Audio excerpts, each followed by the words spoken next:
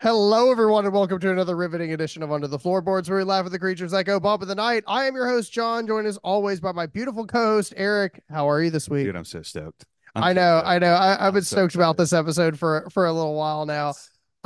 But keeping it clean every week. Super excited to announce our guest this week, special effects aficionado and legend, Mr. Deryk Wehrley. Let's give it Woo! up. I will put sound claps in later. How's it going, brother? It's going good. So happy to be here with you guys. Yeah, dude, super stoked to have you on the show because you're also our first special effects person, which I'm really excited to Oh talk to you wow. about. Because Hell yeah. I think what you do is so fucking fascinating. Like I think it's so like it will, especially like in the indie horror world, like it's such a make or break thing, Like with Absolutely. with the movie that we're going to talk about today, they kind of leveraged a lot of that on cinematography and like camera Mhm. angles to kind of like make it so they didn't have to do a lot of that, which is understandable. And the movie's still great, but we've seen you make it so people are getting like disemboweled and their fucking heads ripped off and like all of this crazy shit. So, really excited to talk to you about a lot of that in the Patreon a little bit later. Um, Totally. but really excited to have you on the show, Deryk. Tell us a little bit about yourself. Well, yeah, I'm just a silly little guy from Ohio. I mean, there's not a whole lot to say. Yeah, I'm a special effects makeup artist working in the indie world. You guys have talked a little bit about one of the films I worked on being Late Checkout, which is your background I see there, and love that poster. I won the award for the special effects and the award show that you guys did a while What? back. That was What? my first time winning an award, which was super awesome. So that was really cool. Against some pretty Um, stiff competition too. Dude, that was tight competition on that one. And honestly, when you guys told me I won, I was like, oh, so rad, Is that so the so exact so noise cool. you made? I did. You know, it was Okay. a lot more high pitched, and I was naked. It was weird. But yeah, no, that was exciting. And it's like you said, I grew up with this stuff, and getting to do it all the time is such an incredible privilege, and even though this movie we're about to talk to does not have a ton of that going on, it still is a movie that is very near and dear to my heart. And when I mentioned doing it with you guys, I was honestly, all the movies I picked out, I was like, I love all these, but I really hope he picks this one. So I'm very, very excited about it. Well, it was funny too, because like when you sent me the list, I guess I was just like kismet because I was just like, I wanted to do this movie so bad. I love this movie so much. No, dude, no joke. I think now when I don't say this lightly, this is genuinely in my top five favorite movies of all time. End of story, be all end all. It literally means a lot to me, and I think this is the fourth or fifth time I've been on a podcast talking about it. No joke. Like Nice. I talk about this movie a lot. Like I used to cosplay as the character from it. I Nice. own original art from the comic book series on my wall right now. That's Like so it's awesome. dude, it's insane. So yeah, it's a very special movie for me, and I quote it to the point where like the people who get it. Those who don't think I'm just hilarious. And then so it's just it is what it is. But yeah, I absolutely love this movie. So Quick little question about the comic book series because I did see that online. yes. Is this a prequel to the movie, or does this take place after the movie? So okay. So I was never able to get a hold of the comics when they first came out, and now they're like outrageously expensive. But the artist who did it, Nathan Milliner, helped them create like an omnibus that has all five issues in one hardbound, and that was just released like last year. Cool. Holy So shit. I need to buy that so I can finally read through it. But they took the script for the sequel of for this movie and then made it into the comic series. So it kind of acts as like a prequel and sequel I at the like same it. time, from my understanding. Heard of So that. I guess now would be a good time to say what it is, because everyone who's listening is gonna be like, "Oh my god, what is it? What is it?" Yeah. So What's Deryk, tell we'll us see. your choice. So my choice was the incredibly underrated and undoubtedly 10 out of 10 perfect film, Behind the Mask: The Rise of Leslie Vernon. Mhm. So Woo! Cheers! let's, Party so good. well, horn. yeah, fucking like we talked about it a little bit before we got on here. And guys, like, if you haven't seen this movie, like, first of all, I don't know what you've been doing with your lives, but this, like, I can tell you what I've been doing with my life. but also the big thing to me is like it's crazy, like you were saying, Derek, that this movie is so underrated and it's so Mhm. underappreciated when Scream is like one of the biggest things is out there. And I love Wes Craven. I like Scream, but Mhm. like you want to talk about something that's meta. Like, Yeah. Yeah. It's a No, different tier. it's crazy to me, and just like you said, because I tell people all the time, I was like, how can you love a movie like Scream, but have never at least heard of Behind the Mask? Because it's like mhm, they exist in that same kind of world, but it's like Behind the Mask takes the meta of Scream and pushes it to like the nth degree mhm. in all the best ways. And sure, like it's not wildly original, and there are other movies that have taken this concept and done it like similarly, differently. But this is the one, and I feel like the biggest problem is that this movie came out the same year that Hatchet came out, Mm. and I feel like Yeah. Yeah. Hatchet, again, one of my favorite series of all time. Hatchet 2 is like in my top, I want to say 20 Mhm. horror movies ever. And with all those neo slashers that were coming out with like Hatchet and Laid to Rest, and I feel like those both overshadowed this Mhm. movie a lot. And I feel like, people wanted crazy over the top gore and tons of nudity and like crazy antics and stuff. And it's like More Danielle Harris. more, yeah. And it's like you Hmm. do get some of that with this movie, but it's like this movie's a lot smarter than your typical slasher. And I feel Mhm. like people didn't quite get it, but I feel like as people see it now and like reflect on it, look at like Fangoria and Bloody Disgusting, Rue Morgue, whenever they're like, here's the top 10 or 15 horror movies you overlooked or need to see. This is Mhm. always on those lists every Right. freaking time, and it's easily accessible. You can get it on Amazon physically or digitally. In fact, I'm going to plug myself for a second. When you Hell look it yeah. up, when you look it up on Amazon and you see the artwork for the digital release, I did that artwork. Fuck yeah. Swear to God.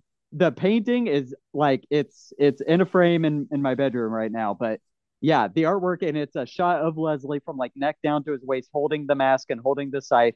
I did that artwork. Fuck So That yeah. is so fucking back in cool. like what was that? Like 2016 or something like that. Like yeah. So Jesus. it's I have had a lot of involvement with this film and its re-release and its lifetime, just because being a fan for so long, it's like I said, it means a lot to me, and it's one of my favorites. So it's I recommend it to everybody. It's on every list.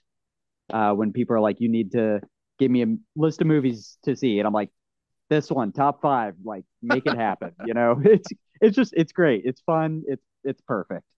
Well, before we get into the other shit, like what was that like? How did you get in on being able to do the artwork for something like that? Because that's so Yeah. fucking cool, Yeah. dude. So there was a point in time, and we'll get more into it in the Patreon bit, but there was a point in time in my life where I had stopped doing special effects makeup, and I was working a regular retail job, which is fine. I love retail. It's awesome. You love getting screamed at by people. It's great.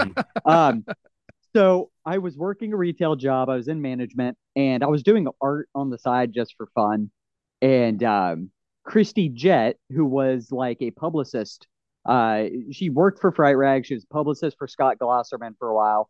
Reached out to me and said, "Hey, they're going to be doing a re-release of the film physically, and we want you to do the artwork for the cover since you've been a fan for so long."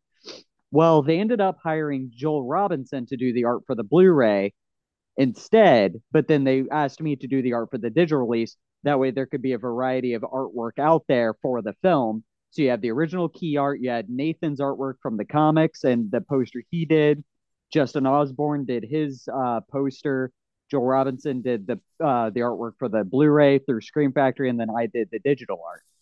And Christy and I had been friends through Behind the Mask for years and years and years through the convention Wow. circuit. And, I had drawn a picture of Leslie and had Scott and Nathan sign it at one point when I was in like middle school. And it's just like through the years, I mean, just like it had become such a big part. So she's like, for us to give back, we want you to do this. And I was like, awesome. So I painted it up. I sent it to them. They loved it. And it's like it's dated now. Like I'm a way better artist than what I was. I don't typically paint, so I mean, I like the painting. I think it's fun and minimalistic, but it's just it was cool that they even considered letting a fan do that, you know. And there It was is. at one point because Christy was like really pushing me to get back into the film industry and doing Mhm. effects again. And I didn't, at the time, I didn't really have an interest in it. So she was like, hey, if I get you a job helping out with the effects on the sequel when we film it, would you want to do that? And I'm like, is that even a question? Like, that's like being like, hey, man, are you sure you like Iron Maiden? I'm like, look at my shrine over here. I But prefer yeah, pre Bruce Dickinson, you know, but right. Oh my god. But she was like, you know, would you be interested? And I was like, totally. And it never came to fruition, as we all know. But but yeah, I mean, I got to do that, and that was like they sent me a bunch of signed merchandise and stuff, and I mean, it was a whole thing, and it was really really cool getting to be a part of that legacy. And I say on every podcast I do that Scott and Nathan, if you're listening, hit me up, man. Let's make that sequel. I will do whatever hell it yeah. takes to make that shit happen. That is my dream project. So let's get it, man. I will promote the shit out of that. Dude, for real, because I have Nathan on Facebook. We chat from time to time, and it's like he's so down to earth, so rad, and I want to get him in a movie that I'm working on at some point. So That dude went to maybe fucking Juilliard. Like, I know, dude, he's like classically trained, like god tier actor, man. He needs to be in more stuff. So he's so great, and this movie shows his skill level is just out of control. Like it's out of this world. So Yeah. yeah, like I said, man, it's a very important movie to me. One of my favorites, and again, I could not be more thrilled to be here and talking about it, and hopefully opening some people's eyes to a an overlooked gem. So yes, if y'all haven't seen this, drop what you're doing right now and watch this fucking movie, man. It is so good. so typically on this show we'll do our first impressions, which I'm getting a lot of your, and like this is even like the first. This is just like you diving into the abyss that Yeah. is the darkness of this fucking movie. Lifetime impression. Yeah. I'm gonna actually start with Eric and myself. Usually we Mhm. start with the guest, but I feel like I'm gonna get a lot from you on this one. So Oh yeah.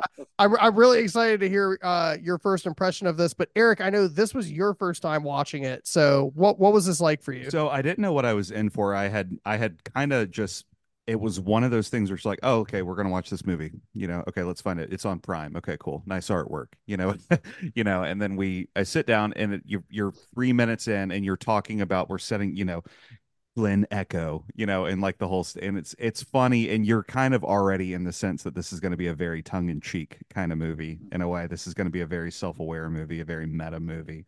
And as the dialogue continues rolling in and the plot develops and thickens and that kind of thing, you're sort of, I felt in my experience that I was completely hooked into this.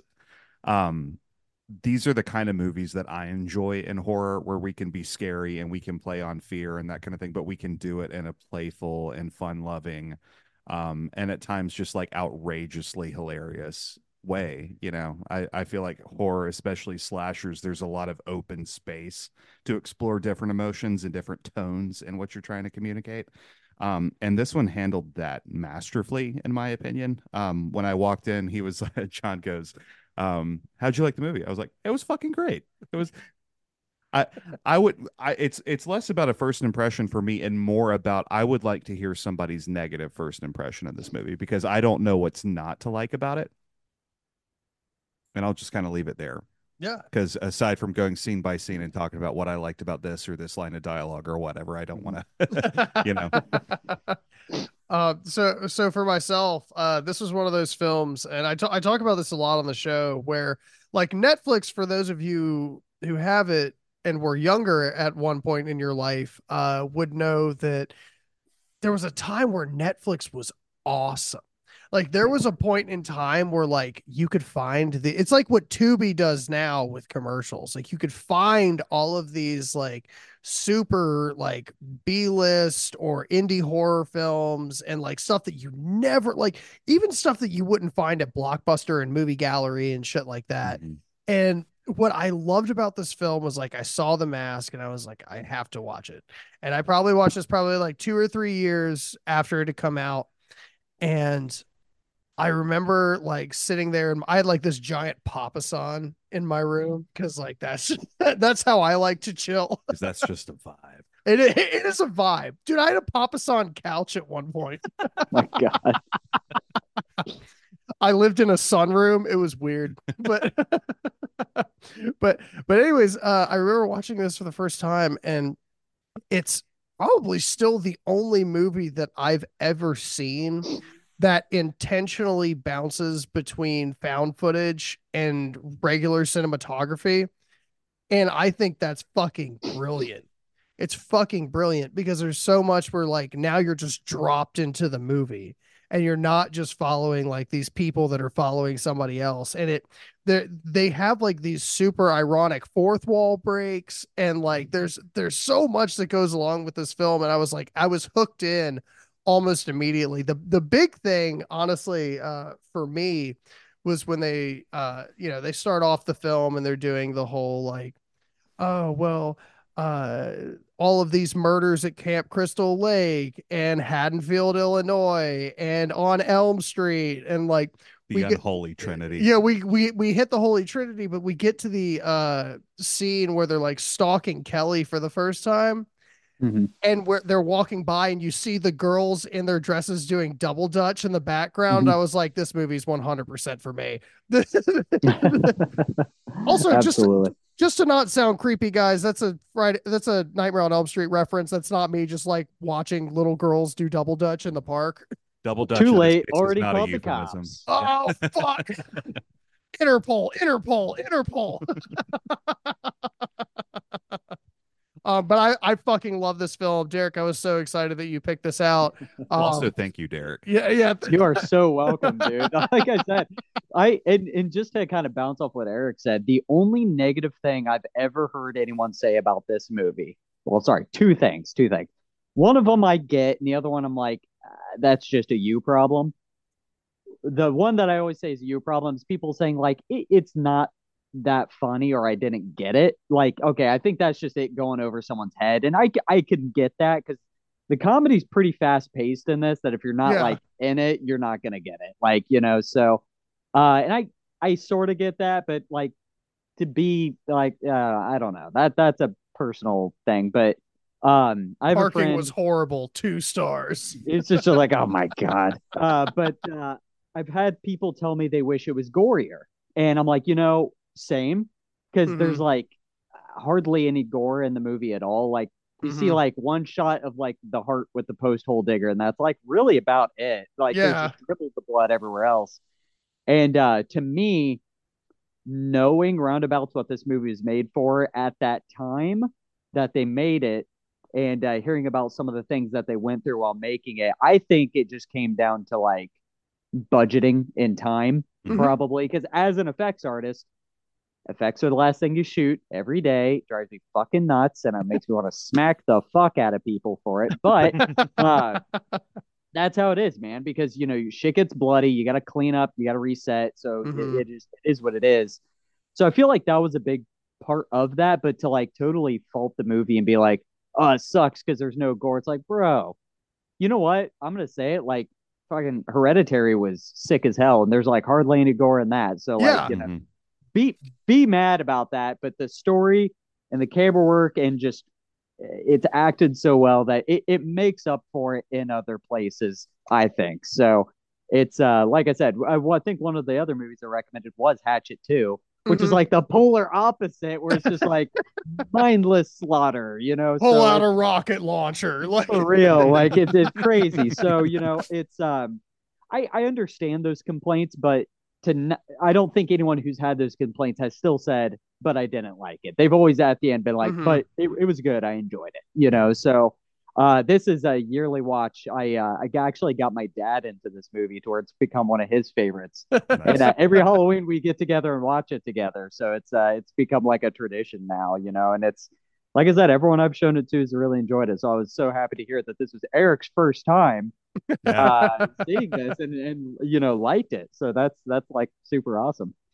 So obviously this was a movie that opened your eyes pretty fucking wide. So Mhm. what went through your head the very first time that you got to watch this? Because I know you said you were getting shit signed in middle school, so Oh obviously yeah. this was like pretty early in Yeah. Extra middle. young So Deryk's horror repertoire.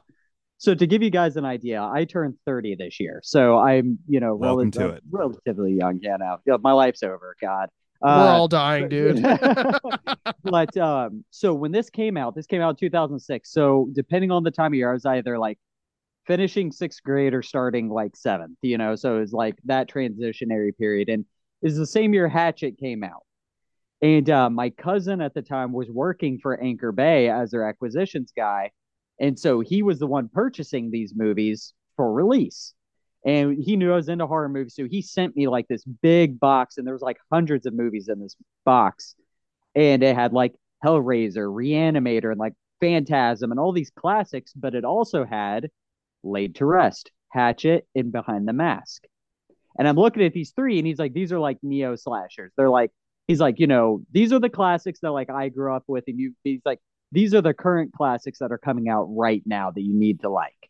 And I was, as soon as I saw the cover with that Leslie Vernon mask, I was like, dude, this is gonna be fucking nuts. And I had no idea what I was in for, but it's just like you see that mask, and like, this is gonna be scary as shit.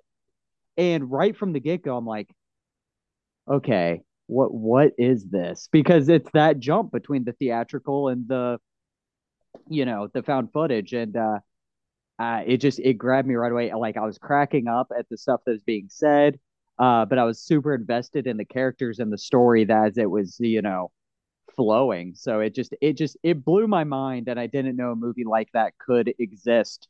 Like I had seen Scream, but it was like, it's all right. Like I like Scream, but this was like on a whole nother level. Mm-hmm. So it blew my mind. And as a young person who was wanting to get into film, it was just like, this is like a holy grail. Yeah, like, Yeah. this is the kind of movie I want to make. So it was just definitely like a very impressionable thing, especially the comedy in there, like definitely helped pave the way, for some of the stupid shit that I say. So it's Yeah. Gold stars all around to everybody who was like a part of the writing team. Yeah, absolutely. 100%. And like before we get into this, I do want to Mhm, say that like again, we keep referencing Scream for you guys because mhm. again, like that's the comparison of the meta. This is the one that you know. So, yeah, Yeah. well, here's the thing: was I saw Scream after I saw this. I had never seen Wow. Scream, so when I saw Scream, that's why I'm not a big fan of Scream. Was like I saw that and I was like, this is like a worse version of Behind the Mask. Put that on a t-shirt. It's just Leslie Vernon stabbing Ghostface in the back. Straight up. Oh man, but getting into it, and getting into some of the plot points of this, because again, this movie is so much fun. And the first thing that I put on this is it is a baller score to it. Like Hmm. the people who scored this movie did a fantastic job of just having like Absolutely. it's creepy when it's supposed to, it's rock and roll when it's supposed to, it's Hmm. cruising when it's supposed to, and it's great. And we meet what like because the opening scene is a scene that we'll actually come back to weirdly Hmm. enough because it opens up with Kelly, who is a character that we is in high school and is supposed to be, they keep calling it the survivor girl, which I thought was Hmm. funny because like we already had the final girl Hmm. like moniker by this point. But I was like, oh, maybe they're just like not trying to, make a meta reference. And I'm like, they're literally talking about Halloween, Nightmare on Elm Street, Right. fucking Crystal Lake. Which, we kind of get that first little glimpse of Leslie Vernon. And then we Hmm. go into this mockumentary style footage of having oh God, what's her name? Taylor, Mm-hmm. Hmm. who is like talking to the cameraman Todd and being like explaining, he's like she's like the shittiest true crime podcast ever because she's just like half of this shit is mystical. I'm pretty sure Freddy Krueger kills you in your dreams. And like if this is big, which was crazy because like this film kind of puts everything as canon Yeah. to me. That was Like the thing that struck me immediately was that we all exist in the same universe. and that's kind of one of the things that like first grabbed me about it too, is I was like, okay, so this is like making it all, and we'll talk about it later with Scott Wilson's character because there's some fun fan theories behind that one, but it's like it it's kind of cool because he's like, we have Freddy versus Jason and stuff like that, but it just kind of legitimizes how all of this exists and it's all real. And it's like, okay, this is a real problem. Hmm. It's kind of like the comic book series Hack Slash, like all the slashers and stuff like that, like they exist, they real. And people recognize, and that's like their version of like you said, true crime. And it kind of feels like, and I kind of wrote down here, it's like, it kind of kicks off like a MTV behind the music, but Yeah. like of the horror world because they're like kind of like following the making of this person, Hmm. and right away giving you kind of the background behind Leslie Vernon. And it's already like a story that you totally buy into. It sounds like a campfire story or a local legend, and it's so well, conceived that I'm just like, okay, I buy it. Like, let's go. And then the possessed boy was thrown over the waterfall, the heir apparent to the unholy trinity. It's so funny. It's like, oh my Yeah, God. It's yeah, like, dude, yeah, whoever came up with this, like, bravo, man. yeah. Yeah, Agreed. I was actually in tears when they go to put the camera down after they're doing like the initial like Mhm. footage with everyone, and Taylor goes, "Did I sound okay? I really wasn't sure." And Todd just goes, "Yeah, it was tight." Dude, some of Todd's lines in this, Todd and Doug, like I want to Yeah. spin off with just those two guys too, because they're fucking hilarious through Yeah. that Well, whole only movie. one of them can It's be just in it, like not unfortunately. what was it like not to Diane Sawyer, like it's just Yeah. Yeah. it's oh my god, She like because it's fluffs like her hair. Yeah. because that if you've ever worked on like a podcast like this when you're not recording the shit that you say, and it's like, but they're catching it in this. If you've ever worked on a movie, what's being said behind the scenes, it gives it that layer. This movie's like an onion with just the layers of Hmm. shit going on, dude. It's oh my god, I yeah, have to so tell funny. people all the time, I'm not recording right now. You can say whatever you. Yeah. Absolutely. So we almost immediately go into the house, right? Like you Hmm. were saying, we have like the introduction, we give the folklore tale Hmm. of Leslie Vernon, and we meet Leslie outside of his house because like Taylor's like knocking on the door and Taylor like appears outside. He's just like, hey, And now I'm over here. yeah, now I'm over here. Which was great because like It was, what it the was like that Michael Jackson Super Bowl performance where he's coming out of multiple. Yes, and he's like popping You up. know what I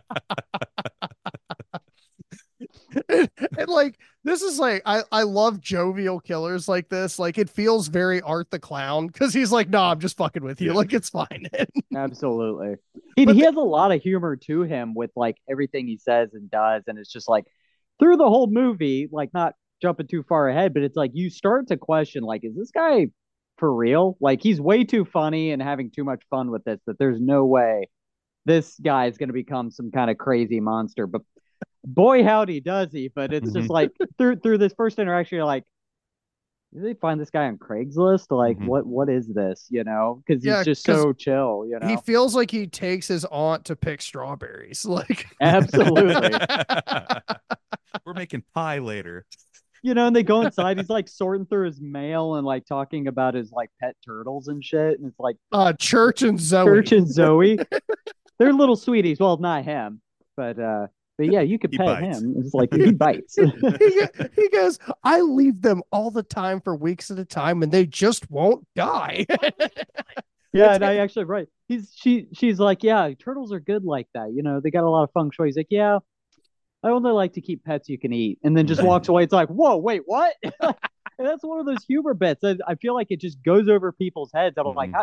when I watch it with them, I was like, how did that not crack you up? Hmm. Laugh right now. I'm gonna beat you. Hmm. It's just Right. like, oh Yeah, my dude. god, You like put their face to the screen. Laugh at it. That's a real laugh. that's a real thing for me. And I have like turned movies off before if people aren't enjoying it to the degree that I did. It's like, what's the fucking point? Why are we here? I turn it off for texting. Like if you're on your phone while we're watching a movie that I've seen already, I Yeah. take that as a personal offense. But one of my favorite parts about this scene is, and I didn't notice it the first couple times I watched it, even though like the camera is literally on it, was where he's reading books about the greats like Yeah. Houdini and Mhm. Copperfield. And I guess some people we can't talk about anymore thanks to Epstein's list, but like you Mhm. have, like the concept of like he's trying to be the ultimate master of escape, and Mhm. like and it transcends a lot of the ideas in this movie. And when I talk about like the fourth wall break in the beginning of this, it's because it's this interaction that this movie has with the audience that's so crazy, where they're explaining to you, and sometimes ironically, how slashers work, why they do, like, Mhm. and like, Mhm. of course I was walking slow. I was trying to, maintain my energy for later kind of shit. And like it Yes, I do have a copy of Grey's Anatomy. yes, You know. Mhm. but I I wouldn't would recommend reading it for kicks, but Yeah. but there's so much shit like that that like they are literally explaining to you and really brilliantly the idea of what a slasher is, and like fundamentally. And that's the craziest part, because again it's almost shrouded by how much comedy is in this fucking Mhm. Mhm. movie. and it's interesting because it like again it is meta and it is kind of played up for jokes, but the writer has even openly said, when he wrote this movie, he fell asleep watching Halloween and he was feeling doubts about his ability as a writer. And he said, falling asleep that night watching Halloween, I thought, man, I wonder if Michael Myers ever felt doubts about being a slasher, like I love having that that. as like a career path, and it's like I love that. that was his inspiration for writing this. It's like, I wonder if like Friday the or Saturday the 14th is like the day after Christmas for Jason. It is like, what is it like if this is the path people choose? And Leslie even says that when he's like, you chose journalism, Yeah. and it's like when I made a when they choice. when they put it in this, that like this is a choice, this is a career path and a life, you know, destiny that these people have chosen to pursue and chase, and a dream Provide that a Leslie counterbalance. has. And it's like there has to be a way to do it and to become like those if you exist in a world where they exist. It just makes sense. It's like someone dreaming of being a rock star or a filmmaker or a doctor or an astronaut. Those things exist. So if Freddie and Michael exist, why couldn't you be like them? Mhm. So it just I kill people. I kill people. It's what It's I got do. it's got So that it's a dirty job, but somebody's got to do it kind of vibe, you absolutely. know? So they make it so practical by having him reading like books by Houdini and stuff like that, and it just like Mhm. it again that just adds another layer to how they're doing it, showing him like working out, doing his cardio bits, and Killed me. one I of the was in next scenes, tears. dude, I was in tears. you gotta run like a freaking gazelle, Do you know how and it's much like, oh my cardio I god, have to do? when everyone else is running their asses off.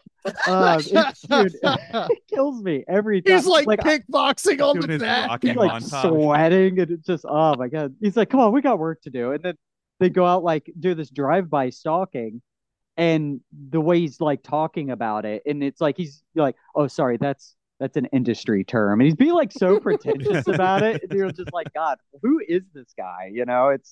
It's wild. But even recognizing in that scene where he's like, oh, those are the jocks. That's your bread and butter right there. Those people don't really run. You pad your numbers with those. And it's like Yeah. recognizing these stereotypes that are like not like, no, there's truth behind it. That's like it's what it is. It's Acknowledging that the stoners are going to be slower. It's Yeah, they fantastic. don't give much chase, Yeah. but it's just like, oh my god. And he like freaks out when he's like, oh, did you see that? She sensed me, and I'm like, what? The virgin sensed me. This is like, oh my god. And they're like, That's is this like no virgin I've ever seen. right? She's like, so is this the girl you've been stalking? He's like, no, I Yeah. just found her. And it's like, yikes, bro. Like, how many high school girls are you stalking out here, man? This is like a little wacky, but He's got his oh my own god. portal, like in the fucking school. And that to me is the source of like true terror with slashers. It's not the supernatural shit for me. It's the fact that serial killers do fucking exist, and they Yeah, do plan this shit out and that kind of thing. And that's what's so intriguing about this as a subgenre of horror to me. Well, it's also like absolutely. it's not off the cuff. Yeah. Though. That's the thing about slashers too, is there's a lot of off the cuff. This is a very calculated. This is like Mm-hmm. someone who has studied under the Mr. Miyagi of murder. And there's even like dialogue about like how nowadays they've got time to prepare. Yeah. Yeah. Well, and that's what's kind of like, I think definitely kind of rounds us out as a black comedy. That like when you're watching this and in that scene, like, yeah, it's played up for kicks and there's like jokes about it. He's like eating like gummy bears through the whole Right. scene. And it's like, but when you like stop and really think about it, it's like, bro, this is like a real thing. This is something people do and then actually go out and fucking kill somebody. Like Yeah. it's kind of like crazy to think about that because they're taking something that's very real, very horrific, and they're making it so hilarious. And that's what kind of makes it like even more horrifying. And it's like you're kind of laughing about it, but then it's like, oh God, am I a sick fuck? Like I might be, Yes. He's like Especially, sitting like, there painting his nails black in the van. yeah, it's like it's so wild. But yeah, it's just interesting seeing it from that perspective because again, it's just like he's like, I can't just sit here and tell you, kind of backtrack it a little bit, but like he's like, I can't sit here and tell you why I do it. There's so many reasons why we do it, but I can Mhm. show you how. And it just again, it just reminds me so much of watching like a one of those shows on the Discovery Channel, like how was it made? And like watching behind the music, like you get to see how these greats make these things and how the inner workings of it. And Yeah, like which Nikki Sixx putting a bottle of Jack in his butt and just drinking yeah, it and from it's there. like, wow, is that how you made Shout at the Devil? This is amazing. So yeah, it's just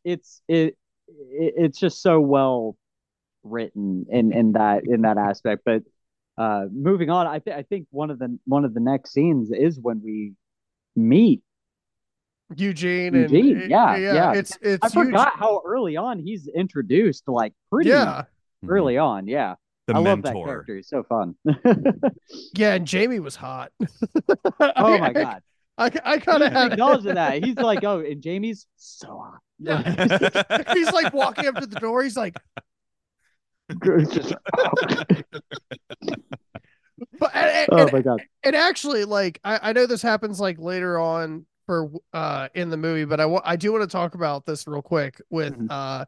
Eugene and Jamie because my favorite piece of dialogue in this entire movie is between them because it felt like it just totally flopped what I thought was happening because they're talking about the idea of the chase Mhm. the next time and like we're back to cardio again. Mhm. And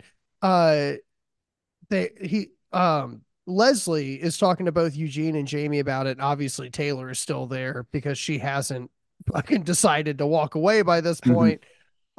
But uh uh Jamie makes the comment, yeah, I was fast, wasn't I? And you would think that it was because she's the final girl. And then Eugene turns around and goes, yeah, I couldn't quite outrun you. And I was just like, oh, was Jamie the slasher the whole time? Like, The old oh dick. my God. And it makes you wonder, and it's just like that's what I'm talking about, man. The writing of this is there's so many layers to it, and there's things you don't catch. And I do recommend people watch this 2 or 3 times Yeah. because I Totally. feel like Totally. first time you get it, you enjoy it, but then it's like the second or third time you really start to pick up on stuff you didn't before, Mhm. especially towards the end once everything starts to unfold and you really realize what's actually happening. Mhm. It gets pretty crazy with that. But yeah, I mean it's with the Eugene character, they kind of bringing up what you were mentioning before. They have someone who was a slasher is now retired that has Mhm. kind of acted as a mentor, if you will, a Mhm. Mr. Miyagi of murder for Mhm. Leslie, The Miyagi and of murder. played by the A late great Miyagi Scott Do. Wilson.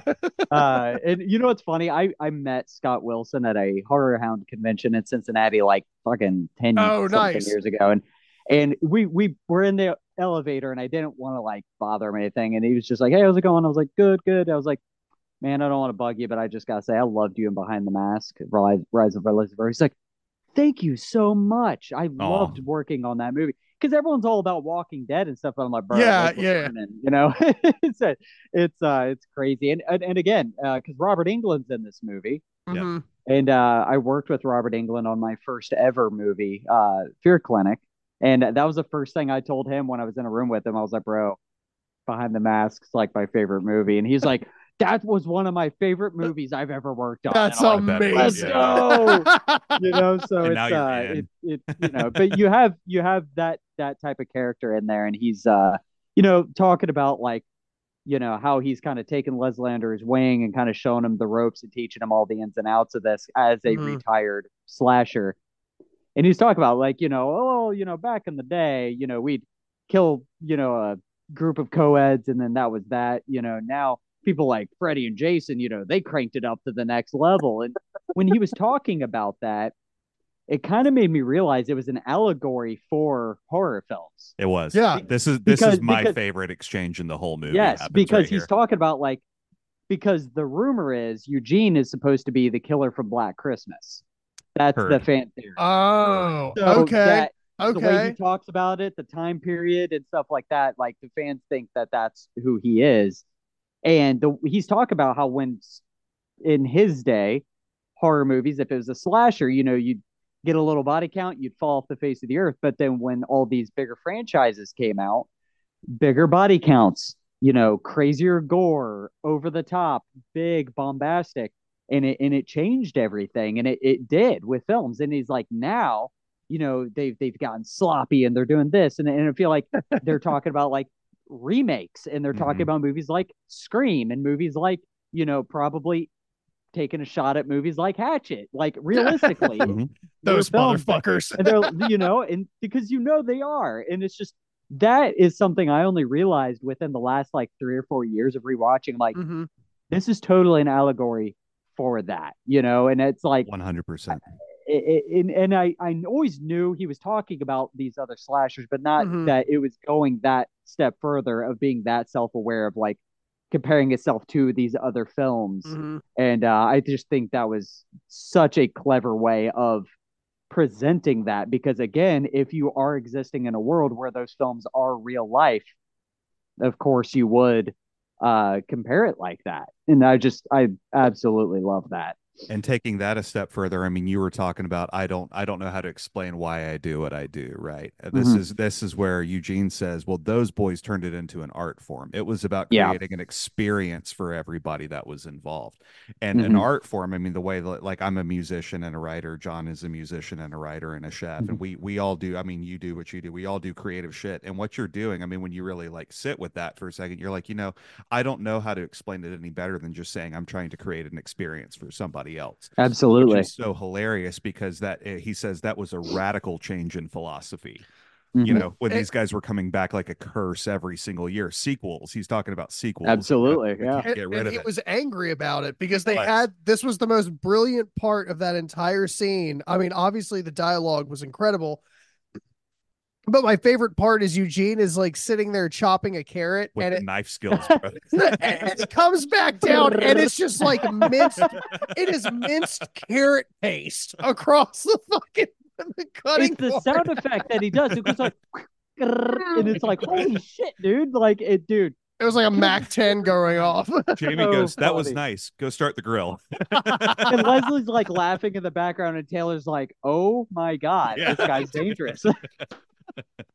So funny. I And love also, it. real quick, we did go over the fact that like when they got there, Jamie was like, I don't know, he's probably in the backyard. I've been busy all day. So He's in the tank. Eugene had buried himself in a It is, in the backyard to make sure that he could still hold his breath long enough. They get over there. For They're like, days. oh my God, you said he was here for like a couple hours, not 3 days. yeah, he was in the sensory deprivation chain. He's like Tuesday, Dude. and he's like, "Bro, Which it's Thursday." which is fucking not what that is. That's an oil drum in the ground. He's like, "What are you doing?" And it's like got like a little pillow in there and stuff, and it's just like, "Oh my god." He's like So Robin funny. Williams in Jumanji. What year is it? Literally that. It was, Yeah. oh my God. That scene absolutely slays me every time. And there's like, all right, get your feet under you. And they're like, and he's like, oh, Yeah. oh, so good. Oh, After incredible. dinner, there this is also great. Everything with Eugene, I'm nickel and diming these a little bit, but like everything Mhm. with Eugene, in my opinion, was just slightly elevated above the rest of the movie for me, Yeah, just because it added the layer of the mentorship to it.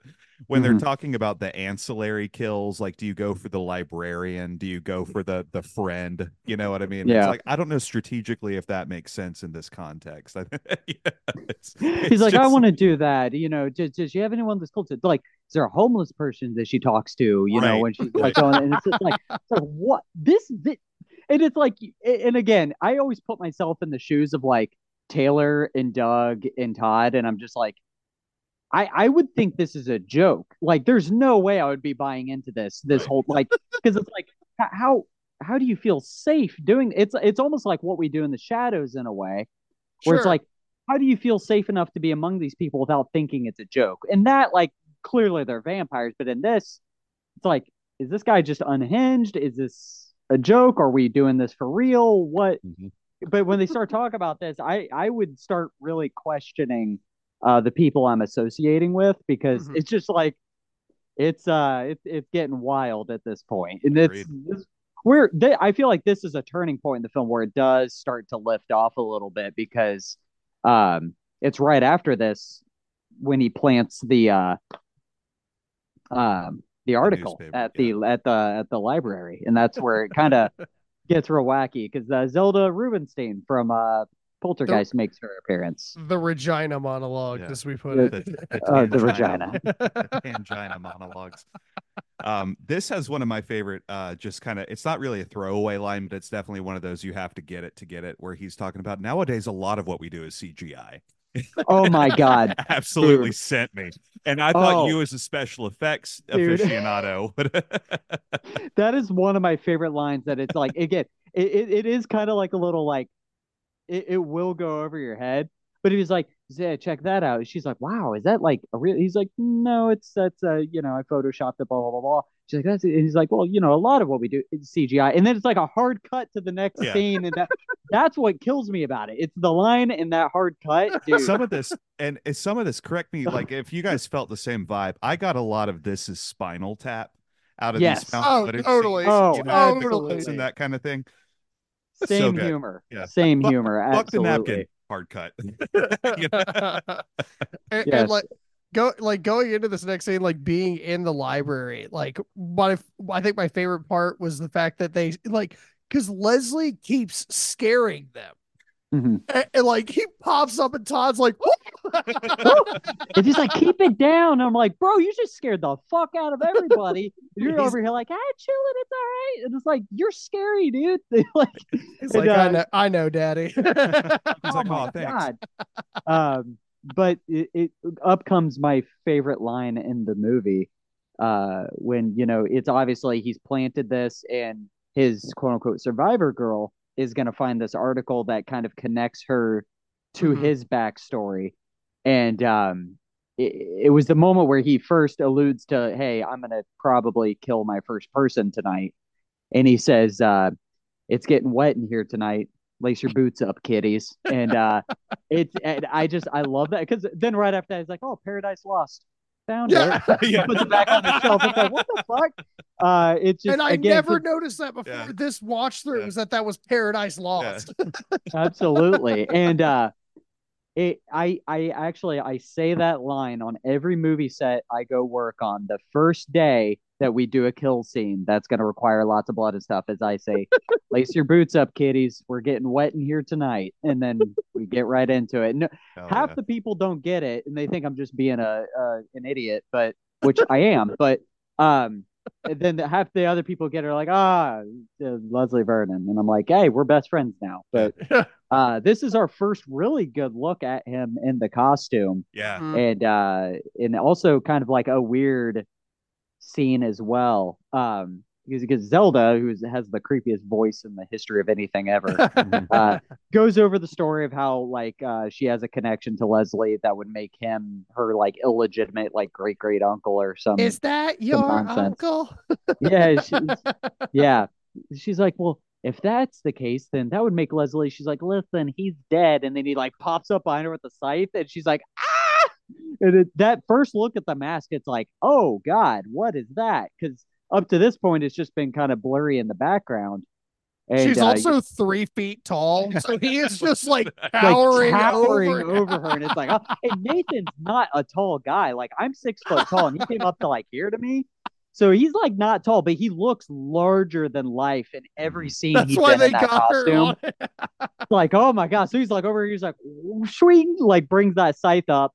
And then we're introduced to Robert Englund's character Yeah. of Doc Halloran, who's like, enough, like has that gun We up got with, an Ahab. I grit you it, know, and thou starts grinning taking shot, whale. and he like kills Zelda's character. You don't really find out because there's like no blood. She falls out of frame, but nobody ever reacts to her So dying. she Okay, doesn't. so that like, was my question. That was one of the hangups. So she yeah, doesn't fall out of frame. She just falls over because when you see that shot in between, yeah. she is laying in front of Kelly's feet, and the computer is right behind her, and Yeah, Kelly's just. it's so it's weird, and it makes me feel like there was a kill there, but they cut it out, or I don't know, but it. I know those scenes, to my knowledge, based on what I was saying, that those were some of the last scenes shot Mhm. for the movie. Heard. So it makes me wonder if that got cut out or something. I don't know, but Okay. that bit's a little weird. But it is cool seeing Robert Englund out of makeup Yeah. as himself playing Mhm. like a Yeah. this protagonist to a serial killer. So an opposite of what you'd expect him to be doing. A kind Yeah, of like And man. zombie as an strippers all Ahab, over again. oh, for real. And he in like this Donald Pleasance, kind of vibe with his outfit and stuff like that. So they go Oh, running it was as outside. subtle as a brick. Oh yeah. They go running outside. Leslie's geeking out. He's like, "Oh, we got an Ahab." And Taylor's like, "Yeah, we got an Ahab." Well, What's what's an an A? Ahab? And he's like, it's this guy. And she's like, I don't "Dude, read. I does Yeah. not compute what is happening right now." And they Dude, I go wanted to take off marry going, Taylor in this movie I went after to that dude. scene. school in Texas. I don't know what an Ahab is. I was like, but I she's love how you she's so great. enthusiastic you are about what I love. And That's it's kind of adorable to me. it what I kind of love about that scene specifically is she's kind of been weird up to this point, but now they're like having fun together. They're like Yeah. enjoying this whole thing. And that's what kind of does confuse me a little bit as the film goes on and how she reacts to the killing later. Is it's like, but he killed someone earlier and you But you didn't like saw give a him fuck. kill the librarian. But yeah, but it wasn't a problem when he did that. But they go back to Scott Wilson's joint at this point, and they're like, "Oh, here's the Ahab. Here's what this is," and it kind of makes you realize that, like, again, bringing it back into the world of like, if you're a serial killer as a like day job, like that's what you do. Having that type of character coming after you is like that's like a huge honor because hey, it's like 100%. all the bet like Jason has Tommy Jarvis, so it's like, you got to have that, opposite character, The Joker has that's Batman. absolutely, you need to have that dynamic. And he got it as a newcomer in this age Mhm. of killers. That would be a really big deal. That's like getting promoted to manager your first year working at a place. Mhm. And like, you know what I mean? It's just, You're a it was fucking such, god. it's just like, dude, this is crazy. So it's again, putting yourself in those shoes and like understanding that mentality was just I loved it. That was such a cool thing. And again, seeing Robert Englund in a role like that is just so awesome. And my favorite part about the celebration is Eugene, being the old mentor, is still trying to keep Leslie on track, make sure that he's ready for what is actually to come because he has been plotting this for a while, not Eugene, but Leslie has. And he drops I'm a big fan of Easter eggs. I'm a big fan of foreshadowing and stuff like that. And he drops again one of those lines that this movie's been so good at Mm-hmm. for uh for explaining stuff. Is Eugene leans in and goes, "So you do have the red herring for her already, right? And Uh-huh. if you haven't seen this movie before, you don't know that we've been red herringed the entire time. There Mm-hmm. has been a lot of good dialogue, like telling you that it's coming, but like Mm-hmm. that was like the last, like, okay, you either figured it out by now or you don't. Like, and Mm-hmm. you're gonna know about that in the actual kill house. Yeah. Absolutely. And I feel like a lot of people don't pick up on that right away. So when the big twist does come, it's like, Mm-hmm.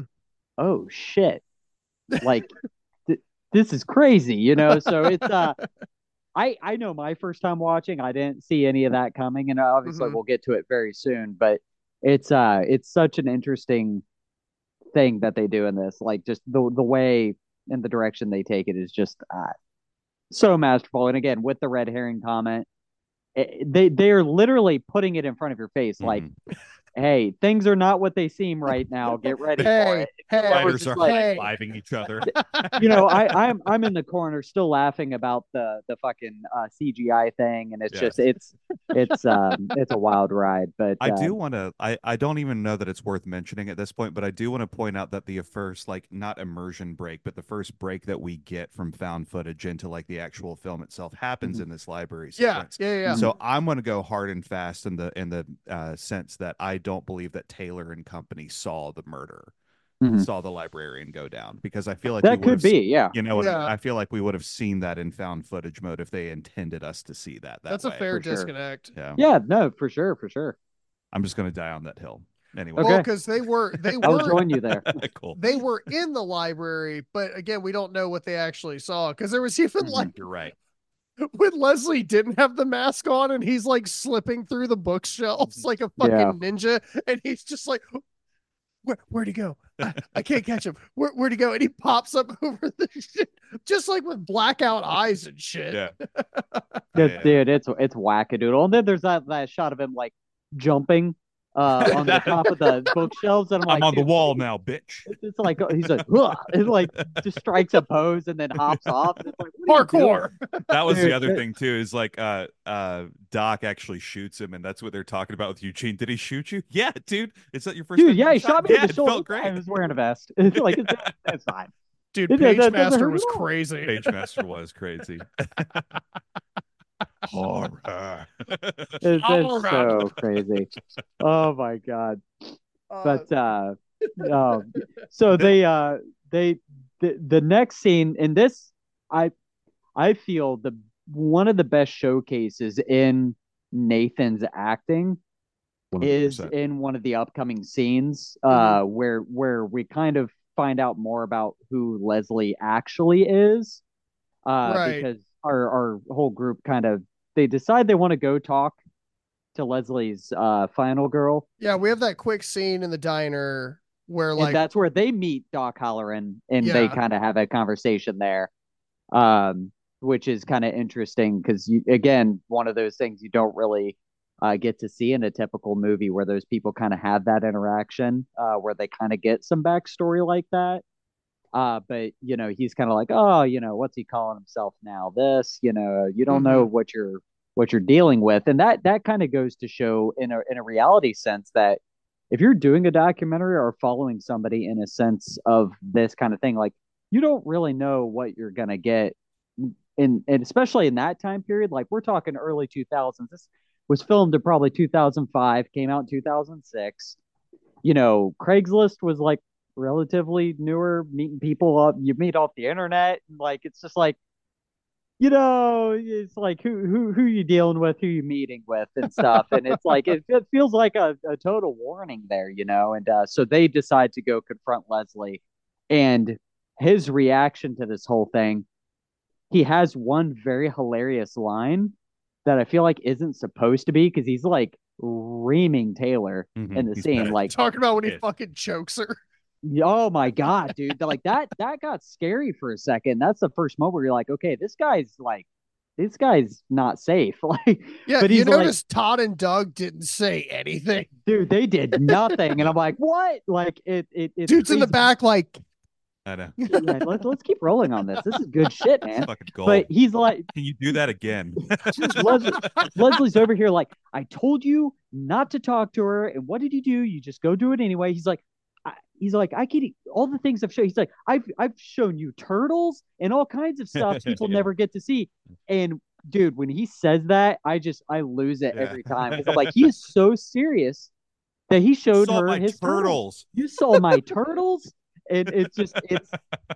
But then yeah, she like in his face is all like, oh, you ever been to Reno? And he grabs her and pins her against the van, and they kind of have this moment, and it's like, oh my god, this guy's like fucking scary. Like, because they holy kind of shit. like this gross, like abusive relationship because he like chokes her against the van and just Yeah. says, "Get in the van." She's like, "Okay." And then he Yeah. looks over at Doug, "Get in the van." He's like, "Okay." Yes, sir. Okay. Yes, Yeah, it's just like Daddy. she's beating the shit out of Doug, and then like Leslie's beating the shit out of her, and it's like, oh my god, like it's like, jeez, dude. Except she's like emotionally damaging Doug through the whole thing. I feel like Doug and Todd always like chiming in with like silly stuff, then Becca, she's always like, stop, and they're like, no, these guys are hilarious. Mhm. Let them say stuff. Uh, and they're like the most logical, especially towards the end with some of Mhm. the actions they do. Um, but You yeah, can't let me get away. It's embarrassing. Chase the doughboy. it's so good. Uh, but yeah, I mean, and it's like this is kind of that whole turning point where he's basically like, listen, you guys can stick it out and see this through with me, or we can split ways right now and we never have to see each other again. And I feel like upon rewatching multiple times, you kind of see at this point what he's planning. Yeah. And the way he's like kind of planting these seeds and the way he's talking and trying to keep them, he's totally like gaslighting them and like manipulating them into wanting to be around and stay. And Taylor being so invested in this does decide like, hey, yeah, because that moment like out in the field at that like sunrise where they're like kind of talking and she's like, yeah, let's keep doing this. um is a beautiful shot. I Oh like yeah, I love absolutely. that scene. And then we get into like that montage of him explaining like, here's what I did to rig the house, here's what I did to this and this and this. And that's kind of one of my favorite montage scenes is him kind of explaining what's going to be happening that Mhm. night, because it does jump back and forth a lot between like theatrical and found Mhm. footage, but it's actual footage you see later in the movie, but Yeah, played yeah, yeah. differently because they do kind of do that freeze frame back rewind. And there's that bit where he's talking about when the girl and the guy decide to have sex in the basement, and she's like, really? He's like, hey, who's telling the story when her boobs come out? And I'm like, dude, that cracks me up every Yeah. time. So funny. But the way he's like explaining, like, you nailed this, you nailed the door shut. I cut all the weapons, so if you swing it, it's gonna break. And it's like, Hopefully you don't hit me on the first one. yeah, and it because As we like to say, I'll be mark dead. that. And it's so crazy because again, when you watch a movie and someone goes to you, said shit always breaks. Somehow the doors never open. This window won't break, and it's just like, oh my god! But it's like it's so well planned and thought out that Mhm. it's like it's just masterful in the way he explains it. And it's kind of got that voiceover, and you're seeing it all play out how he's planning in his Mhm. head in that theatrical. It's so well done. I eat that shit up. Like During the even interview sequence where because it's cutting back to like them doing the Diane Sawyer shit, Mhm. and he drops a line. like you should ask that question. Yeah.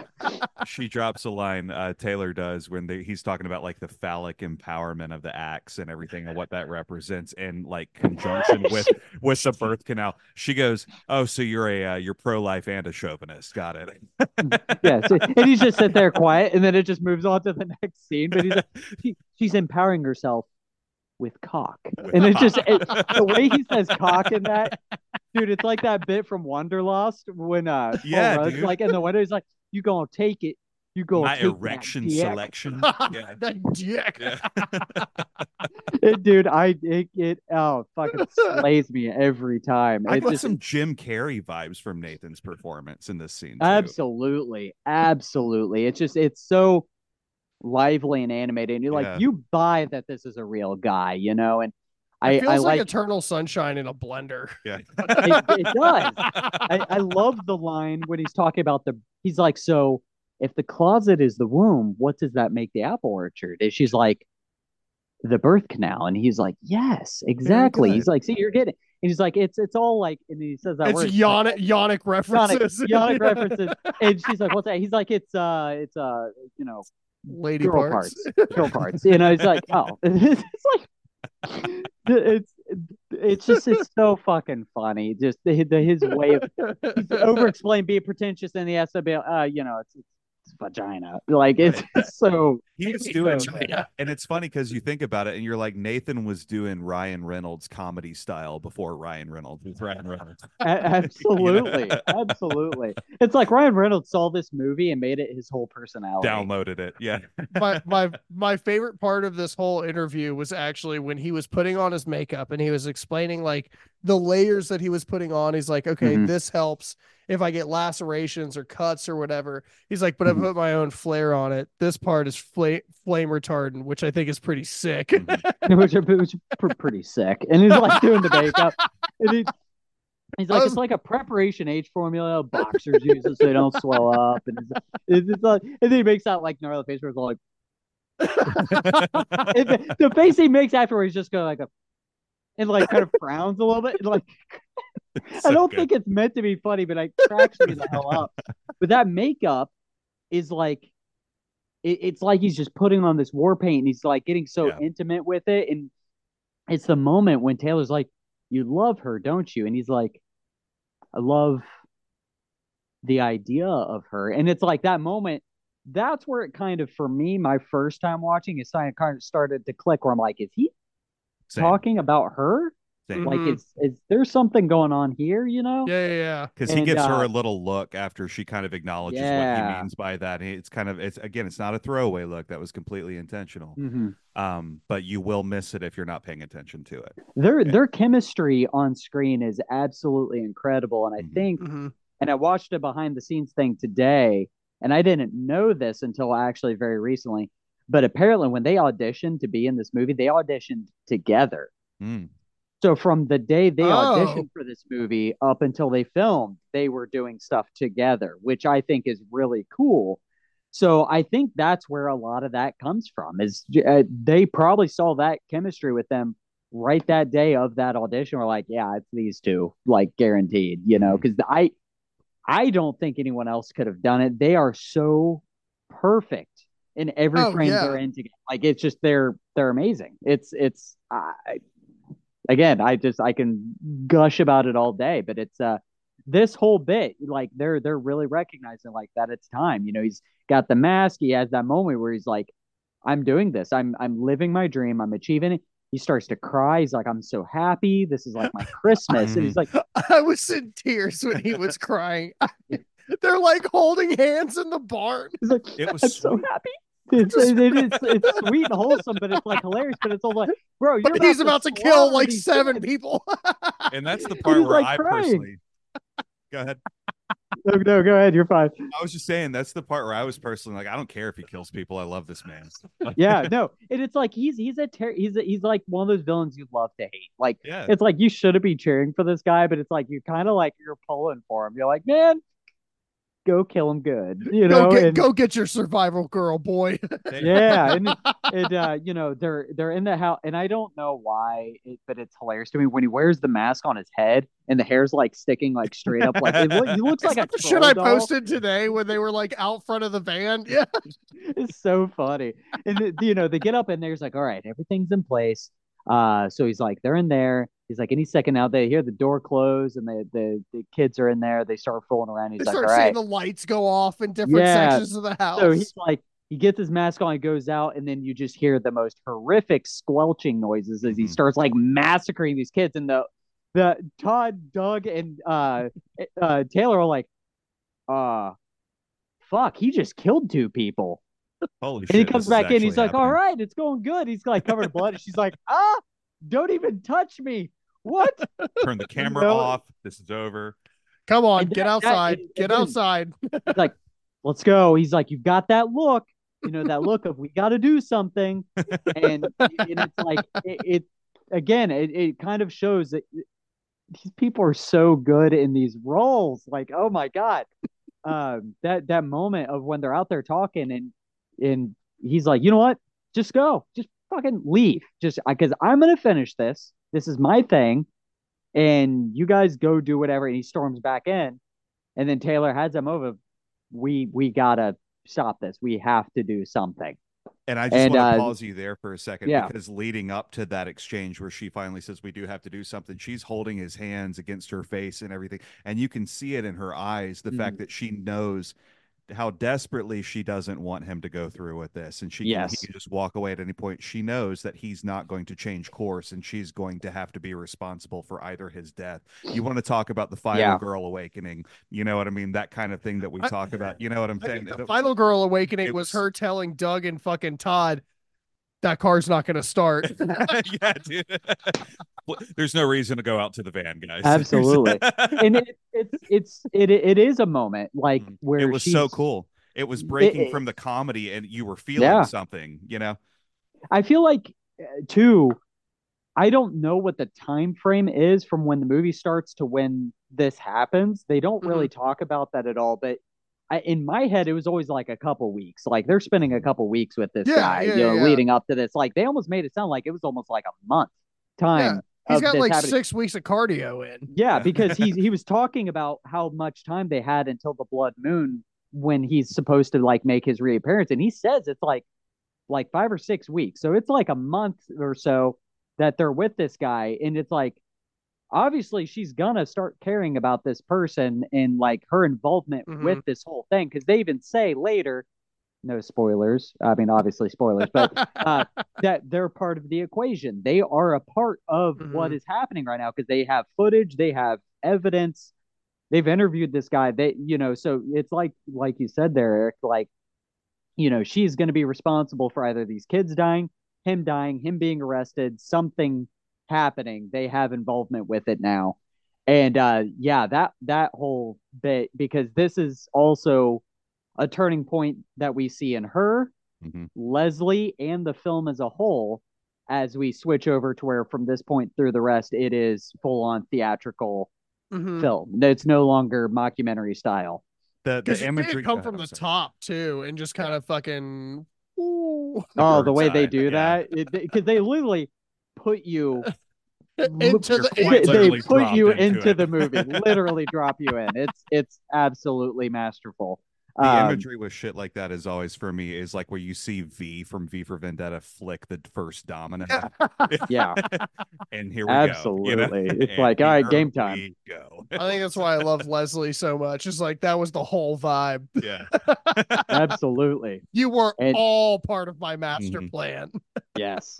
And this is the part where, they rush back in and they try to put an end to things, and they slowly start realizing, okay, we know what he's going to do, but somehow he's like a step ahead and things are not happening the way he said it was. So they're like, hold up. Fuck, she's not a virgin. Something's weird. Yeah, because they're like, we got to find her. We got to save her. And then she's upstairs railing some dude. Oh, giving her stars and stripes, dude. Dude, oh my God. Yeah. That's what he meant, though, was like, he knew that she wasn't a virgin because she was fucking him. Oh, yeah. Absolutely. And it's just, it's such a crazy thing. Because, I mean, obviously they run in, they tell these kids, and they're like, whoa, who are you guys? And they're like, oh, something horrible is going to happen. And it's like, we're the kids that are expendable. We need to go tell them they're in the basement. And she's like, no, we can't. Why? It's too late. The lights go down and you hear the scream, and it's like, oh, fuck. Yeah. And, it's just like, oh, man. He said the thing. He said the clicker. Oh, my God. But, what I love about this is they do make Leslie larger than life, like I said, in every shot he's in. Because from this point on, every shot you see him, when he's outside with his arms out and his head, like every shot he's in, he's like a fucking rock star, dude. Like the shots went like it is a little bit ahead. But when they're trying to start the van and they see him in the rear view and he flips the He sight, and I'm like, flourishes the oh sight. Yeah. fuck, dude, it's so sick. He And the practiced that.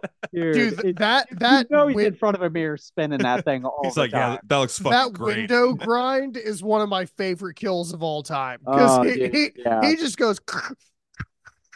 Oh god, so insane. And it's like, and this is such a cool scene because again, you see Taylor really taking control of the situation. And like you said, when she's like, Still "Yeah, that not car's not accepting going to start," responsibility for what she not has not caused. no, not accepting responsibility quite yet, but she is being very much like, "All right, that car's not going to start. We got to go here." But then Doug and Todd also being like, "Okay, we know what he's going to do. Let's try run and do this." But they're running on all these hiccups where it's like, "Shit, he's already killed these guys. That wasn't supposed to happen yet." And they're like kind of starting to realize like, okay, he's been planning for us to be in this Yeah. whole time. A plan And within a plan. like, yeah. Also, like, even like let's take that concept out for half a second, right? Like, let's take away from the idea that they were part of this grandeur scheme. Regardless, all they have is the information that he has chosen to give them through Yes. this entire fucking film. Then I'm going to be here. Activated my trap card. You dumb bastard.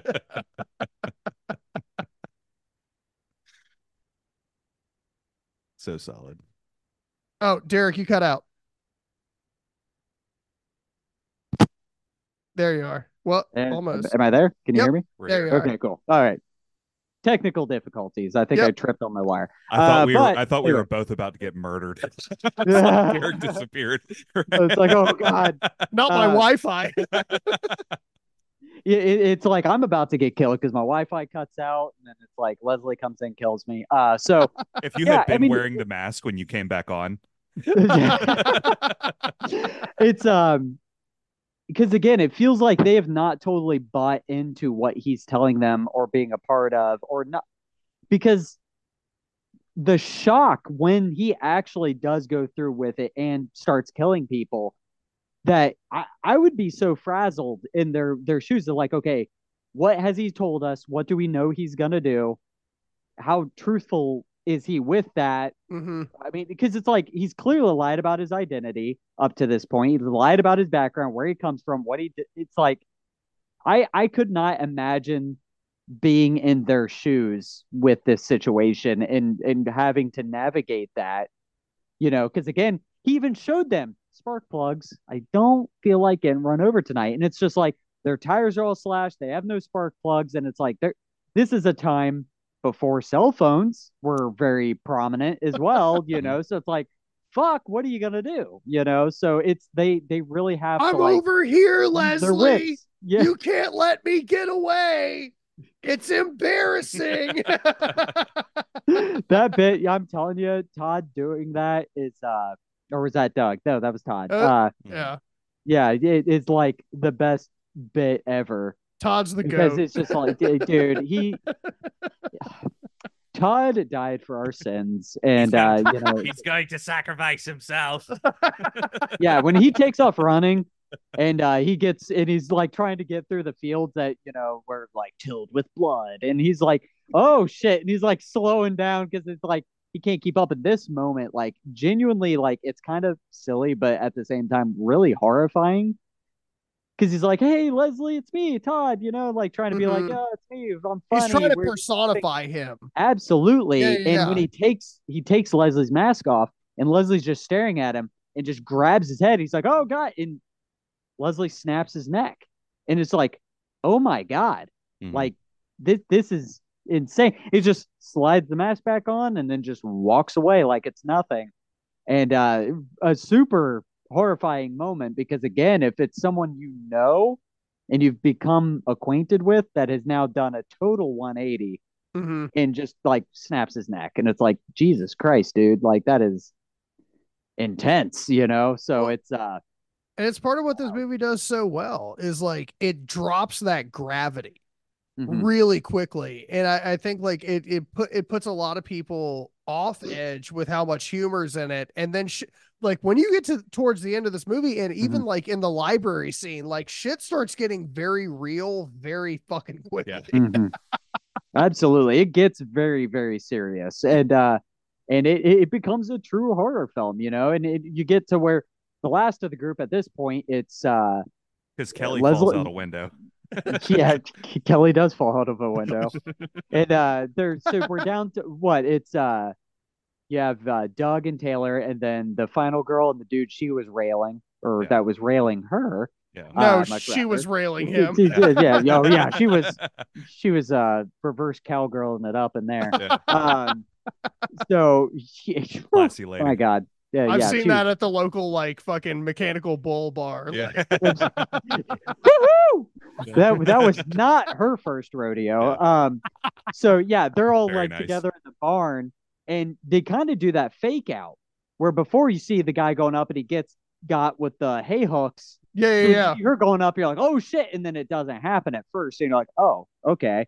And that's what's really cool about this whole bit is you're kind of going through all the stuff he showed you Mm-hmm. before, Hmm. but it's playing out differently than what it did Yeah, before, because but some the scenes will sync same. up, but some scenes really won't. Yeah.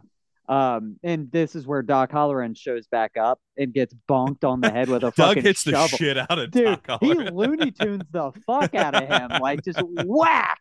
They're like, Jesus. He kind of looks The at one Doug and he's like, guy, I'm sorry, okay? so funny.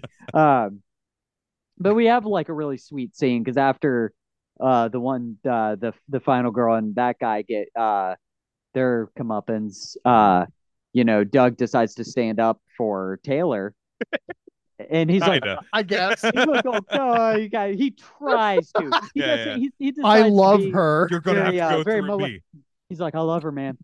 You're gonna have to go through. He's just like whack, whops his Right. head off the fucking wall, and it's like, oh my god, he Bitch. falls over. Taylor's like, yeet through the window, like Well, because also, he's so like I said, he's so milady about it, and he's like, I love her, man. You're gonna have to go through me. And Leslie's like, I like He move, moves bitch. all 80 pounds of him out of the way. I don't remember. I don't know if you remember this or not, but I'm a killer. Yeah. Yeah, he's like, dude, he just used a post hole digger to rip somebody's heart out, homie. And Like hand it to you're him. Just not put gonna it in stop your this guy. hand. He just plopped I it in wanted his that dude so badly to be laying there holding his heart to say something like, "Oh, whoa, bro," like, I know, because it's like one of the stoner guys who you're like yeah, expect him to say something funny, but yeah, no. That but he is one of doesn't. my But his favorite bits heart's in been this. taken out. So yeah. Yeah, it's like, oh, but this is like the kind of the cool moment where Taylor arms herself with the axe She and goes is into the heading womb. into the womb. That shot with the rays of light coming through the orchard and her Mhm. walking through, where she now has the tank top on and she's all like bloody and grimy and it's Yeah. true final girl form. she walks so It's that like, Aaron could dude, run. oh my god, dude, she's such a badass in this, like truly, because this is like her Momo. She's like she is a feral beast and she's gonna fuck his day up. She I want literally to. And says, "Come get some." I want to point yeah, out something really important about this scene because, like, with the antithesis of her becoming mm-hmm, like the final girl, was earlier, like you were talking about. There's these mm-hmm, layovers between the story that Leslie is telling and the story that happens, mm-hmm, and the story that Leslie is telling. And he's explaining how he fucked up all of the first things that you would grab. mm-hmm, It was the double-sided axe that was loosened and would mm-hmm, fuck up on the first swing. What she picked up was the fireman's axe on the mm-hmm. backside of it. And I Yep. was like, my girl is fucking learning. On the Yep. fly. And it's kind of cool because some of the scenes you see Taylor in is she's doing the things that Leslie's final girl was doing in his Mm-hmm. story Yeah, that he yeah. was telling. So you get to see her living through that, which is really cool. And like you said, yeah, she goes past all the stuff that he said, oh, here's how I fucked all these things up, and then goes right. So it's like seeing that come to kind of its full circle moment, Mm-hmm. and I will say the ending is kind of abrupt. I do wish there was a more played out scene with her and Leslie, because there is like a little bit of Yeah. a struggle before she kind of gets the upper hand on him. Um, but she does prevail and gets his head inside of a an apple press Mhm. that was shown earlier in the film, and in a very horrific way, she kind of like brings it down on his head, and it's just such an emotional, like very Mhm. like intense scene where she's like twisting it, and you hear it crunching, and Leslie kind of works his mask off, and before she finishes it, he's like, I always knew it was you, and then she just kills him with it, Yes. and it's like it's that moment is like it's so poetic and beautiful, Hmm. and I'm saying like someone getting their head crushed is beautiful, but hey, it's Always. me. You are a It's special effects artist. I'm an Yeah. effects guy, so I get a pass. But yeah, I mean, it's just that moment is just like amazing because then she just like douses it in gasoline, lights it up, and has her like screaming moment outside, and it's just like it's so euphoric. Like it's just Mhm. those last, like I said, I wish it was a little bit longer there at the end, and I Hmm. always have because I wanted more with them at that Hmm. climax. Um, but I don't think it's overly necessary. Like you get what you need out of it. Hmm. And but this is the point where we see that Doug survived his head bonking, and so did Doc Holleran. Yeah, Uh, from so they his both made it out stabbing. as well, with his chest stabbing, and Mhm. they all kind of like wander off and live I was happily wearing a ever after. vest. It was fine. Yeah, it's just the best. It's fine. Um, but yeah, and that's kind of where it ends. I mean, you get like your post credit bit of Leslie waking up burnt in the morgue Mhm. to Psycho Killer by the Talking Heads, which is so perfect for this. Mhm. So I kind of want to talk about this for a minute. Yeah. Because I understand what you mean by wanting to have like a longer Hmm. like the final battle between the final Yeah. girl or the survivor girl and Leslie in this case. But there's a comment the doc makes earlier in the movie. It's when she's explaining to I think it's actually at the diner. He's explaining to Taylor that he's just human. And he Hmm. uses the word specifically human. Just a man, Hmm. just a human. He is just a man. Hmm. And I And they even think say that at the end after he's been killed yeah. when he's holding her. He says he's Mhm. Mm. just a man. Yeah. And I think with this, I mean, being called the rise of Leslie Vernon, I Hmm. think that's what this whole concept was about, was him finding it. Because like I talked to Eric about it, I think that there is a level of supernatural that exists obviously in Hmm. this plane with having like your Friday the 13th and your Nightmare on Hmm. Elm Streets and your Halloweens all working within this ethos. But he like first of all, when they set the place on fire, I was like, well, at least his eye makeup's flame retardant. Yeah. So Right. so he's gonna be just fine. He's gonna look fresh. He's gonna Yeah, look that great. makeup's gonna be on fleek, man. Yeah. It's gonna- But this whole story, no matter what character you look at, revolves around Leslie Vernon becoming the next slasher, becoming the next big character. Mhm. And that ending scene was so important to me because it was him becoming something more than human. Mhm. Do you think he Obi-Wan Kenobi'd it? Did you?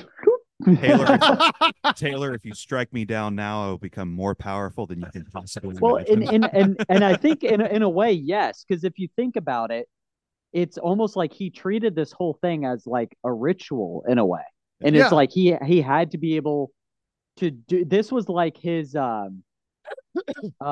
this was him paying his dues. This was Mhm.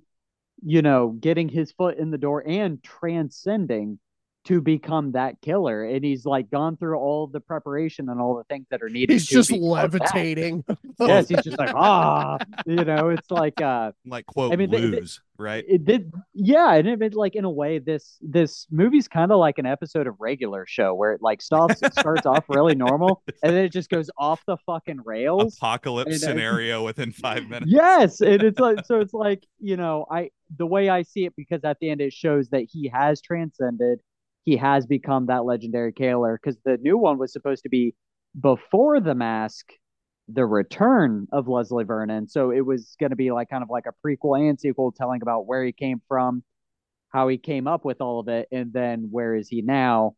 And it was very interesting them deciding to go that route with that like post credit scene to be like, no, he is still alive and he will return, you know.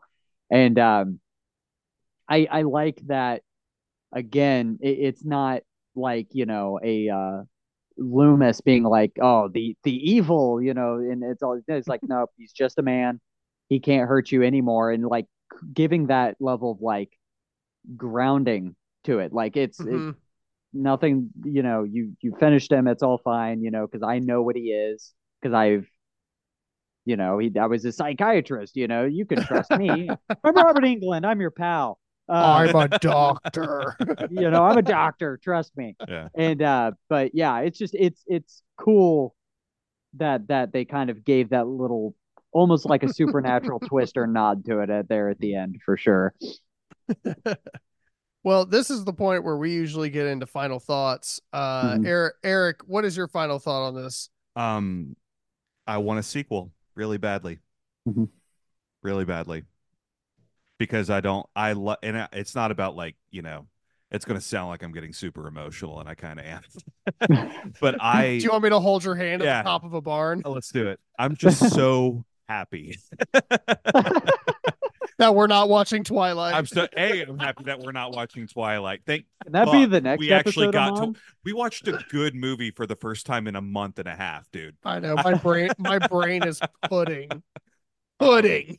but I don't want this to be the only movie that we get in this world with these characters because it was Mm, that good.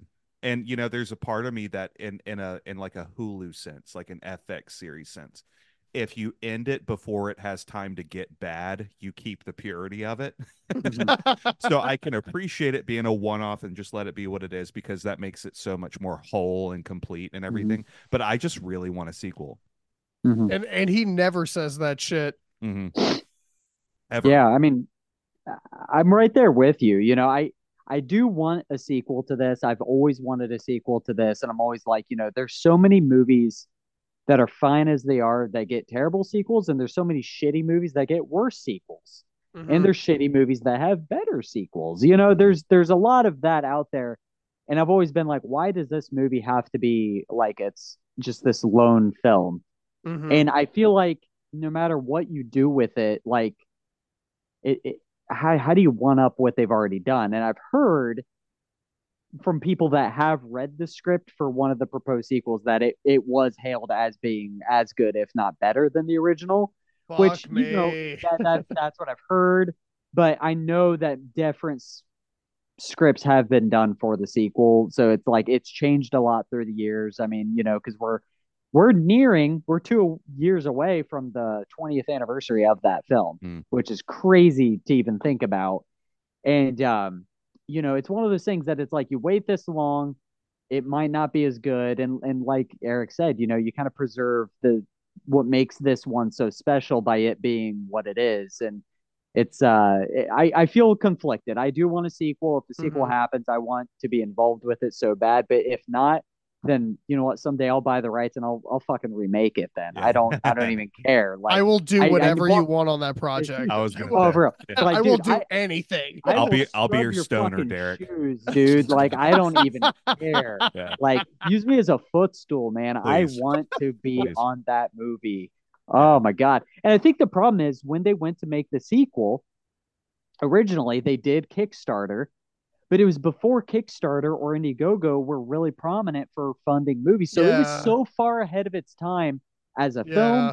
And then making the sequel was so far ahead of its time that I'm like, I think if they tried to do it now, I think it would do great. I really do because it has a bigger fan base now than it ever has.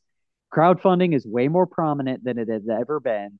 And Hmm. I feel like there's an independent film renaissance and now is the time for it. And And that is the legacy of Leslie Vernon. it is. It truly is. Like, God damn it, give me more, Leslie. I Let's want get more. it. More. John, what about you, dude? Final thoughts. Oh man, I love this movie so much. And this was like, again, this was like John discovering a lot more indie horror in my younger years, and like this was one of the films that I found a little bit later, but like I fucking fell in love with the characters and the writing and the cameos. I was like, that's fucking Kane Hodder. That's fucking, you know what I mean? That's fucking Robert Englund. That's fucking Zelda Rubinstein. And it was like, it's funny because like like with what Derek's talking about with the renaissance of a lot of indie horror, that is what's happening right now. You have people like, you know, Felissa Rose and Lynn Lowry and like all of these people that are showing up in these films as like these legends. And now you get to have that on Indiegogo where it's like, oh, well, now here's a perk where it's like, okay, spend $30, you get to help everybody out. You get to help out, be part of the film, and like all of this fun shit for, and get something out of it too. And like you said, I think it was so far ahead of its time, and I think I'm on track with both of y'all. Like, fuck everything else. Give us a sequel. Like, Yeah. I at this point, I would take one that was bad. You know what I mean? Honestly, If Leslie's in it, like I'm gonna watch it, man. Like, oh yeah, bring back everyone you can, because I know Zelda and Scott have both passed, yeah. and I hate to say it, but I'm gonna, Robert Englund's not getting any younger. Just saying, so it's He just only like, does pro photo ops now. He I doesn't. know, like it's at that point that it's like if they're gonna do it, they need to, because it's like it's a now or never situation, because especially like just where everybody's at with their careers and stuff, like you never know what's gonna happen, and Yeah. it's now or never. And next time I see Scott or I talk to Nathan, I'm gonna be like, what do we got to do, man? What do we got to do? Let's do it. You know what else might work though? What if we treated him, since he exists in the world of Kruger and Meyer and everybody? What if we treated him like a Deathstroke kind of character, where he just sort of appears in a movie as like a minor villain that has to get taken out first He before just drops down and fucking kills somebody off the fucking roof. Honestly, sign me up for that, because if he just started making little cameos, Yeah. I love it. In fact, if you guys haven't seen it, James Janice on the Dead Meat channel on YouTube, he does the kill counts. He did an episode on this movie, and he actually said he didn't care for the movie, which actually kind of blew my mind, because he has some crazy hot takes on movies. Love the guy, but wow. Nathan Basil shows up dressed up as Leslie Vernon in that episode and like fake kills James. I love it. So and that's awesome. what I'm talking about. Yes, and it's like, if Leslie just became like a pop culture icon, Yeah. it just started like showing up like that for like the fan base that he has, like, Absolutely. dude, let's get it. Like, Yeah. or if they want to do a Victor Crowley versus Leslie Vernon movie, like Behind the Hatchet or something, like, hey, let's I would Adam love Green, let's go. I would love to be like moderating a panel and then just like fucking Nathan just starts pulling me off stage with the scythe in hand. My dream, like, my God, just take all my money. Let's make that happen. I would do that shit in a fucking heart. I would let him kill me. Spit on my Oh yeah, face. no, dude, like just the neck, just What a great So movie, good. though. Derek, Fantastic. I extend a warm thank you once again for suggesting this one. And not that Hey, John didn't it is my suggest it like pleasure. half a year ago to me, but it finally happened. And it's thanks to you that I have this in my. That's why I sandbag the good ones, because people that come on our show want to watch movies that we love. As we found out during Twilight. Yeah, absolutely. Who'd you watch Twilight with? No, we didn't. Well, we had some guests. We had some local guests but the reason we wound up doing it was Eric and I got in an argument, and Eric was like, I think people want to see us watch Twilight. And I, being the egotistical prick that I am, was like, there's no fucking way. That's fucking stupid. You're fucking stupid. And I went on Instagram. Turns out. And did a poll. And we have never gotten so many people so opinionated about it. Molly Souza fucking messaged me and was like, "It's about teen angst. Watch it, you fucking coward." And I was like, I'm "Oh, not gonna lie. I feel like I voted for you guys to watch it. I'm pretty sure I did. Like, Fuck you, no buddy. lie. I'm pretty sure I could. I think it was like a landslide on that It one too. was Like, oh my god, 100%. so there funny. was one person. There was one person that voted for us to not watch And it." it was John. No, I tried to be Be diplomatic fair. about Be it. fair. Crazy. Oh my god. Yeah. Give Love them it. what they want. But before we go, Deryk, tell us a little bit about what you got going on. I know Late Checkout just came out or Yep. is available through For what is the Scream name? Team. Scream Dream Team. Team. Yep. Scream Team has DVDs and Blu-rays Hmm. available now, which is super exciting. I just got my copy in today, actually. Hell yeah. Thank you for signing it, Deryk. That was super Of rad. course. Sick movie, by the way. Yeah. Oh, thank you. Thank you. Also, I know Watchdog is on the horizon Mhm. right now, which also Sick great movie, by fucking the way. film, Yeah. fucking No. sick film. And Stalked, I also know is coming on the horizon right Oh now. yeah, Which, dude, Stalked is gonna be legit as fuck.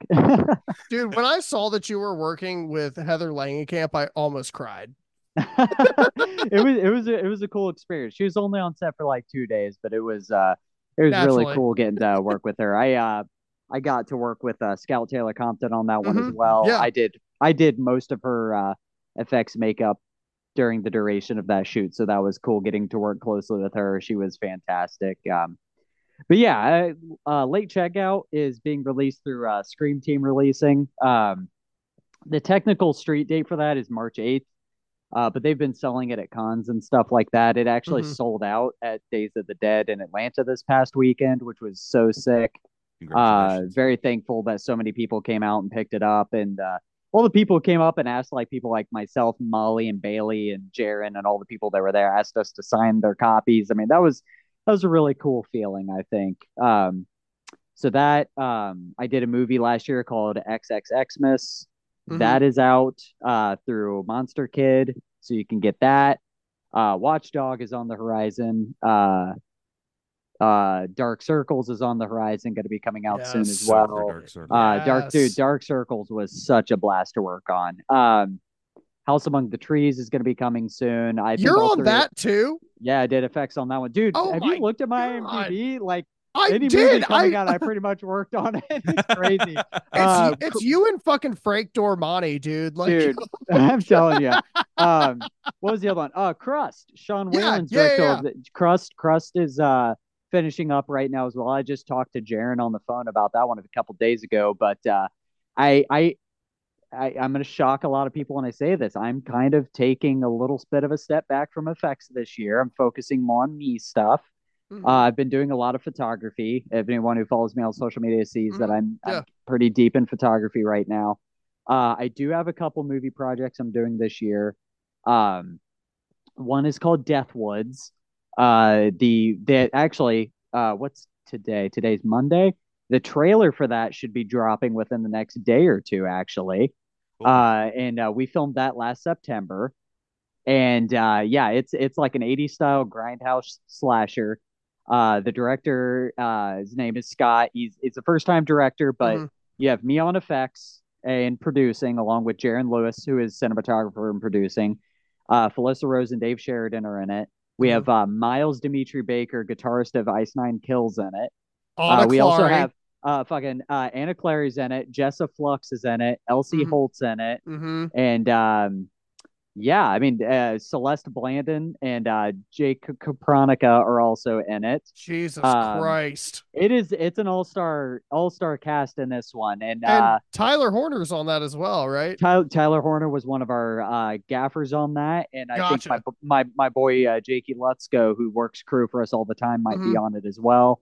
So it's like the dream team on this one, and we have a few surprises of other people that might be making appearances in this. Shady Oh, Morrow.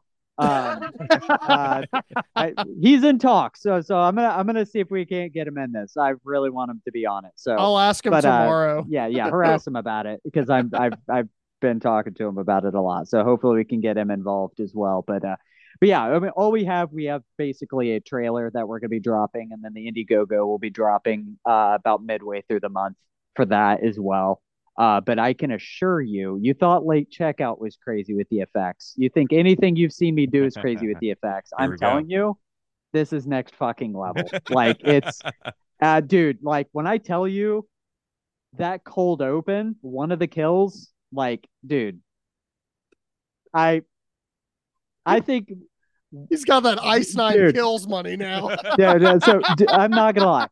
Josh would be so pissed if I said this, but I'm gonna say it, and I don't even care. Sorry, Josh. The one kill in the cold open / trailer we did for Deathwoods, I think outshines all the kills in late checkout combined. Whoa. That Whoa. just because it's so extreme and so out of the blue that it's like, whoa. And and I'm I not gonna ripped his lie. eyes out through his anus. How'd you know? But no, it's pretty fucking nuts. And for it just being like the first 5 minutes of the movie is like this proof of concept cold open trailer, like whatever it is. Uh, they're the kills are pretty gnarly in it. So, and if that's any indication of all the stuff we're going to be doing, I think people are going to be very, very happy with it. So definitely be on the lookout for that. Jesus Christ, that is so Yeah. fucking exciting. I wrote it down in my Oh, handy you dandy just wait. notebook. Yes. Oh yeah. No, be on the lookout because we have a Yeah. super sick poster for it as well, done by the amazing Creepy Carver who did the late check on every Yeah, other yeah. movie poster right now. That dude is a king, man. He's pumping out some good shit right now. I love that guy. So good. But yeah, that's what we got going on. I tell people all the time, follow me on the social media. I'm always posting about the stuff that's going on between Facebook and Instagram and all that good stuff. But there's plenty of good stuff uh, on the horizon for sure. Lots of gory, gross goodness. Absolutely. Well, before we get off here, we start talking about this whole journey and everything that's Mhm, to come in the Patreon exclusive interview, which make sure to check us out. We also have mhm. we have a free tier now as well, where you can catch up on all of our recent articles. And we try to make it so everything's kind of compartmentalized so that you guys can see everything that's our free content, as well as all of the sick stuff we do with people like the lovely Deryk here. Uh, but Deryk, before we hop off here, is there anything that you would like to say to your fans? Oh my God, what do I say? I have fans. Holy cow, that's crazy. Well, there's It's two me and here, John. so Yeah. Both of them. Yeah, it's just thank you for everyone for obviously tuning into this. Thank you specifically. Look at that cute little face. I know. You just Thank you want to punch guys it. for obviously for tuning in and listening to us ramble about this amazing movie, and thanks to everyone who's contributed to any movie I've ever worked on. Like the support means the world. Because of people like you, I can live a dream I've had my whole life, and I tell everyone if you have a dream that you want to pursue, you have something you want to do, by all means, do it, chase it. If it scares you a little bit, chase it even harder because that means it's all the more worth it when you do achieve those things. So nothing is impossible. And through Leslie Vernon, all things are possible. So get out there and do it. Make movies, make art, create, and love each other. And as James Janice would say, be good people.